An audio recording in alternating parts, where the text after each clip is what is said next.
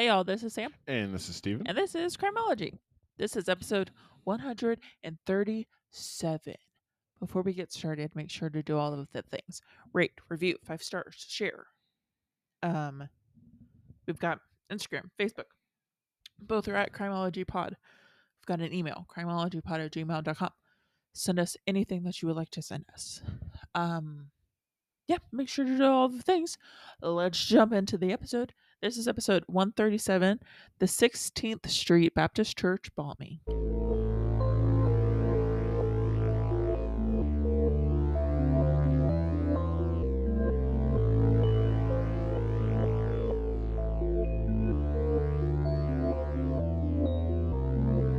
This week's state is Alabama. Okay, you know how to do that. All right, here we go. All right, what are the two colors of the Alabama flag? Red, Yep. Don't overthink it. white. Yep. Roll Tide. Roll Tide. Or for you Auburn fans, War Eagle. We're fair here. SEC, Oklahoma. Okay.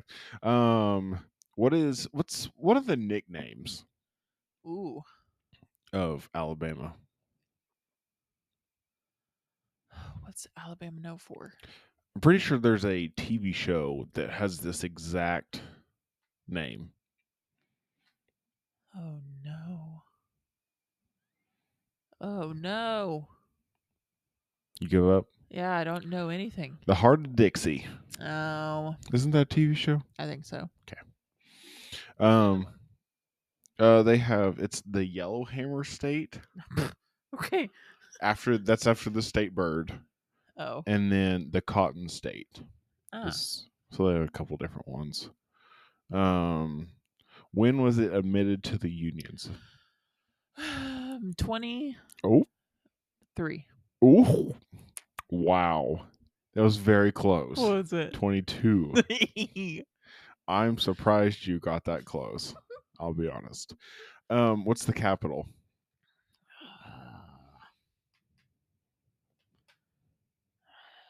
Birmingham. No, I don't know. that's that is the largest metro area. It is Montgomery, Alabama. Oh. And then let me see.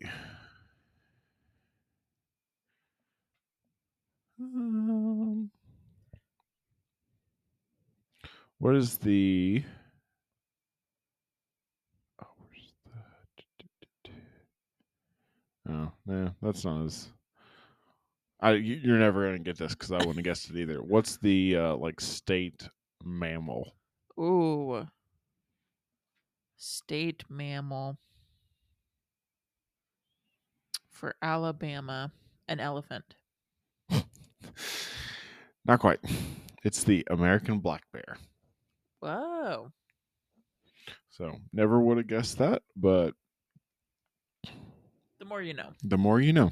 There's our Alabama history. All right, let's get started.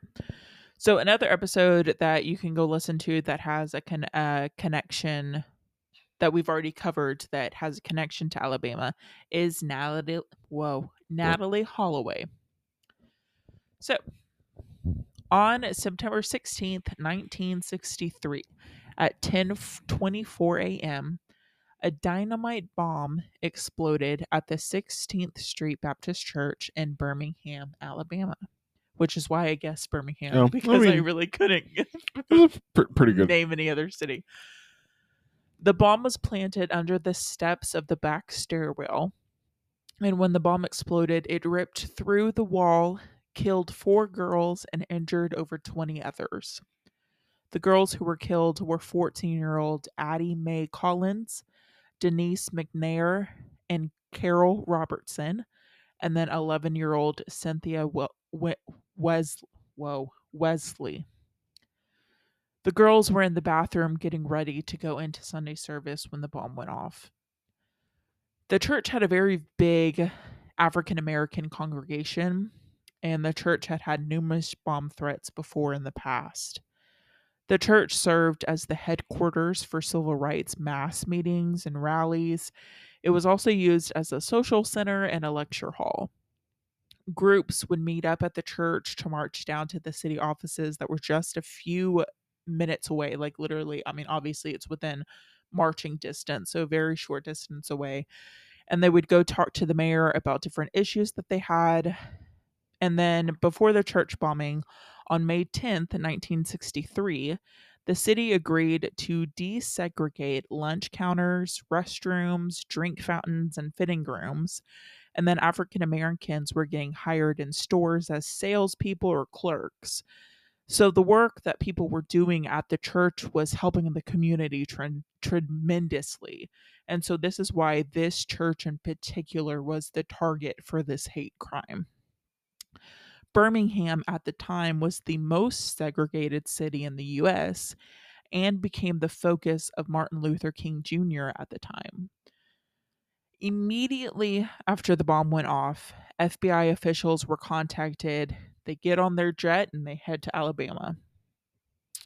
When officials get there and they started working on their search, at this point, many witnesses and people in the community didn't feel safe giving any information or even talking to the FBI.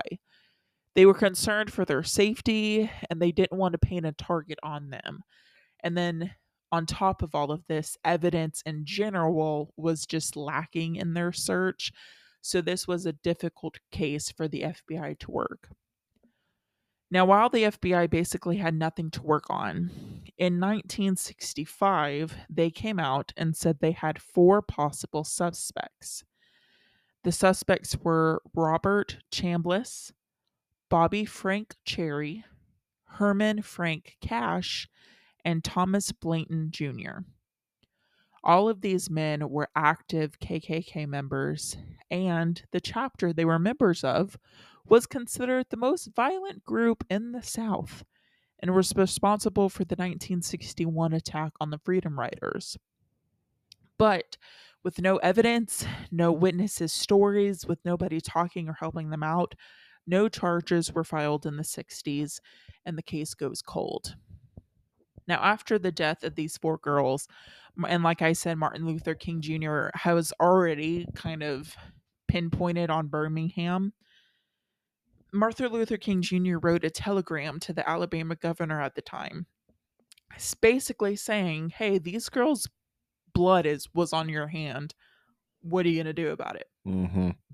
So many people in the community, white or black, they were outraged at what happened. Over 8,000 people showed up to the girls' funerals to show their support, and numerous people went to the church to try to see what, if anything, that they could do to help the community. 2 months after this attack was the assassination of President John F. Kennedy. So at this time in particular, the community was bound together like never before with the feeling, the national grief and also their local grief. With the community coming together and trying to help officials out, some felt like the FBI director at the time was holding information back, which just also doesn't help the FBI's case in this. Community members felt like either the FBI was trying to make it harder for the community to get information and solve the case, or like they were kind of in on it too, because you've got this mass group of white men, right, coming from the FBI to help in this very populated segregation town. So it was just very much like, listen, all of this is going off not only in our community, but also in the world. So we trust this white man to come in here and understand completely what we're going through. And so that's kind of what it was. The FBI comes back and says that wasn't the case. They said that they were just trying to keep information close to avoid any leaks that might happen. But with this happening, it also caused a lot of people in the community to stop and wonder about who was actually helping them. Now, after May 10th, when the city was moving towards desegregation, all over the world, more things were happening that made the people worried. A bomb went off at a hotel that Martin Luther King Jr. was staying at. And then a little while later, another bomb went off at his brother's house.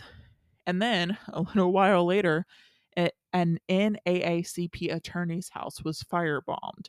So, like I said, not only is this going on in their community, it's going on around the world. So now more than ever, you're like, yeah, no, I'm keeping quiet. I'm staying home. Right. I know what I know, and I'm not, So even though the community felt like they were taking some very strong steps forward with having this mass vote that they were now being able to use the same restrooms, everybody was able to use like they're feeling like they're taking Right. these big steps forward, but then at the same time they're also feeling like they're taking 3 steps back at the same time. But in 1971, some officials in Alabama knew that there were people in the community who knew information. They just needed to feel comfortable and safe enough to come forward with their information.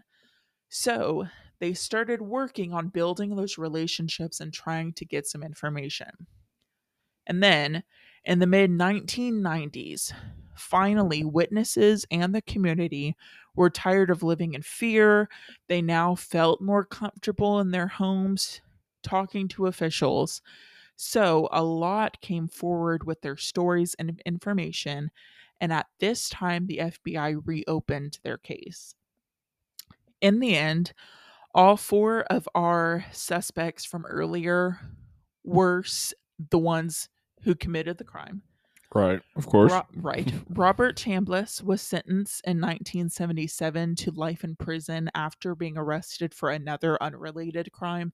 He was brought in, and then I can never figure out exactly how they put the two together, but obviously they suspected it to be him the whole time, so I think it was just kind of one of those, oh, you're here, so here's this other one.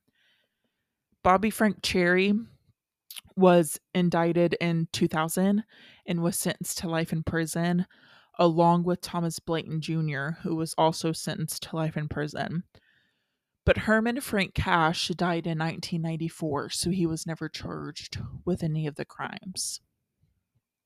And so it's a short one, and I think it's because it happened so long ago. Right. But this was also one of those where it was a little bit of a history lesson at the same time, because all of these other things were happening at the same time of this, that I was like, whoa, this is like a crime case and a history lesson all in one.